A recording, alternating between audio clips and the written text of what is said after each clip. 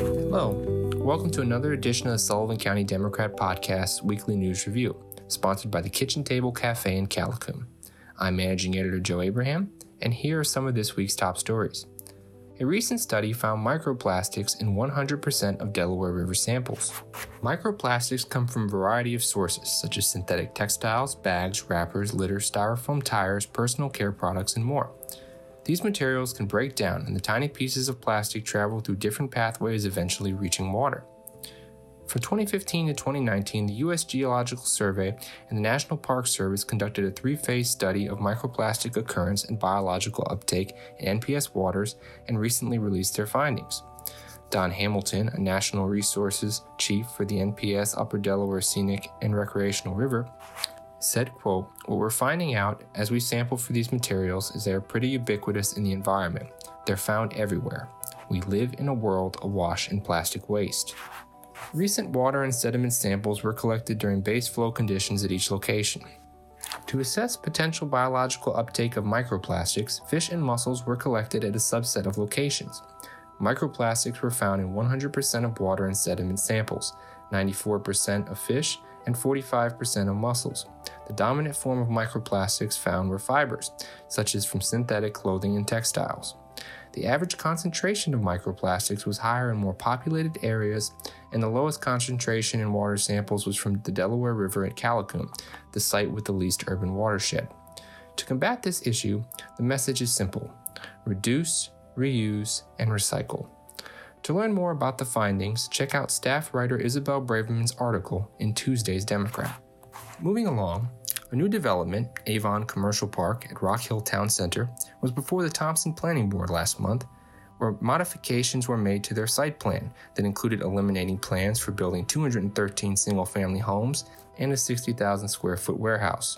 In its place, the developer wants to build a 2 million square foot warehouse distribution complex known as Avon Commercial Park. The previously proposed warehouse was estimated to be 35 feet high. In the currently proposed 2 million square foot warehouse, the height will be approximately 65 feet, and air variance would be needed. According to Glenn Smith, who developed the site plan for the project, the proposed warehouse will have access to Rock Hill Drive. According to the application submitted to the Thompson Planning Board, the development is owned by Robert A. Berman, CEO at Recor Recognition Systems Incorporated. The development is also requesting the town extend the Rock Hill Sewer District to the new warehouse development. Smith said there are test wells on the site now, and another well will be drilled soon to provide water to the development.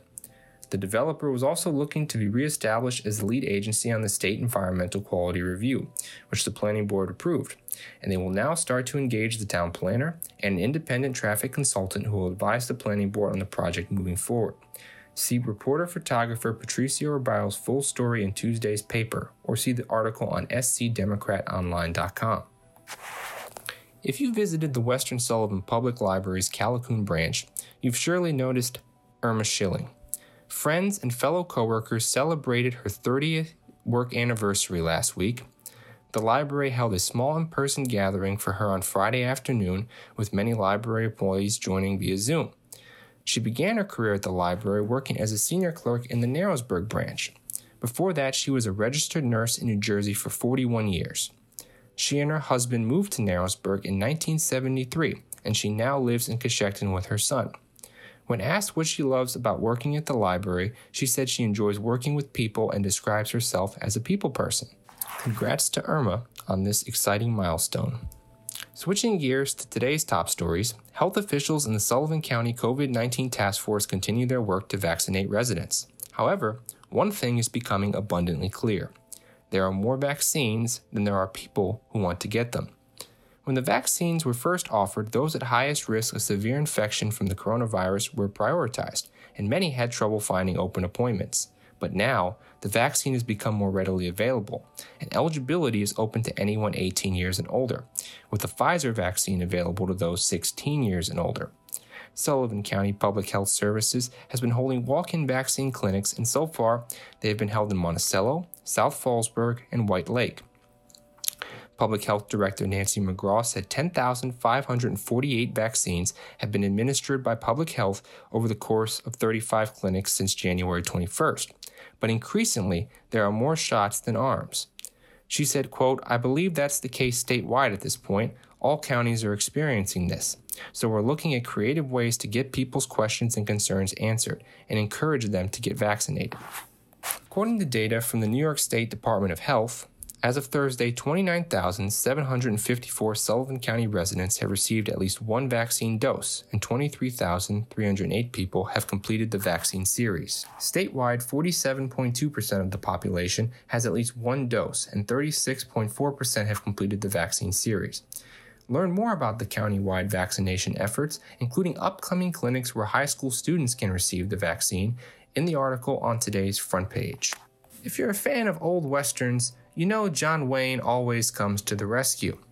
However, locally, this was also true, but not about the famous actor. Instead, it was John Wayne of J.W. Forestry in Fremont Center, whose heroics caught the attention of locals.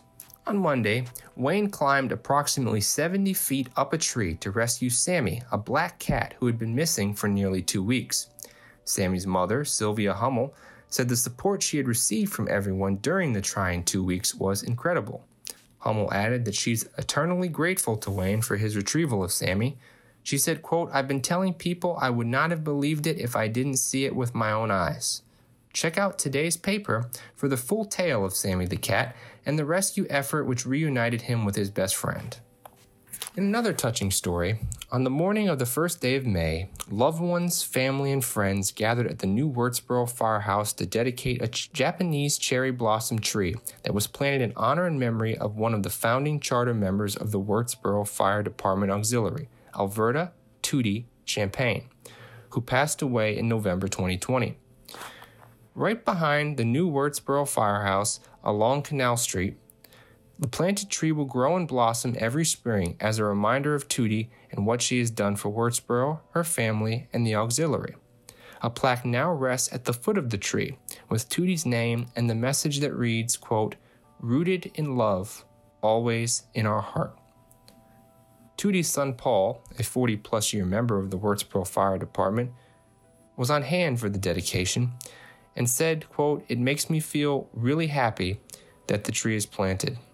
I'm glad because my family's been involved in the fire company for years."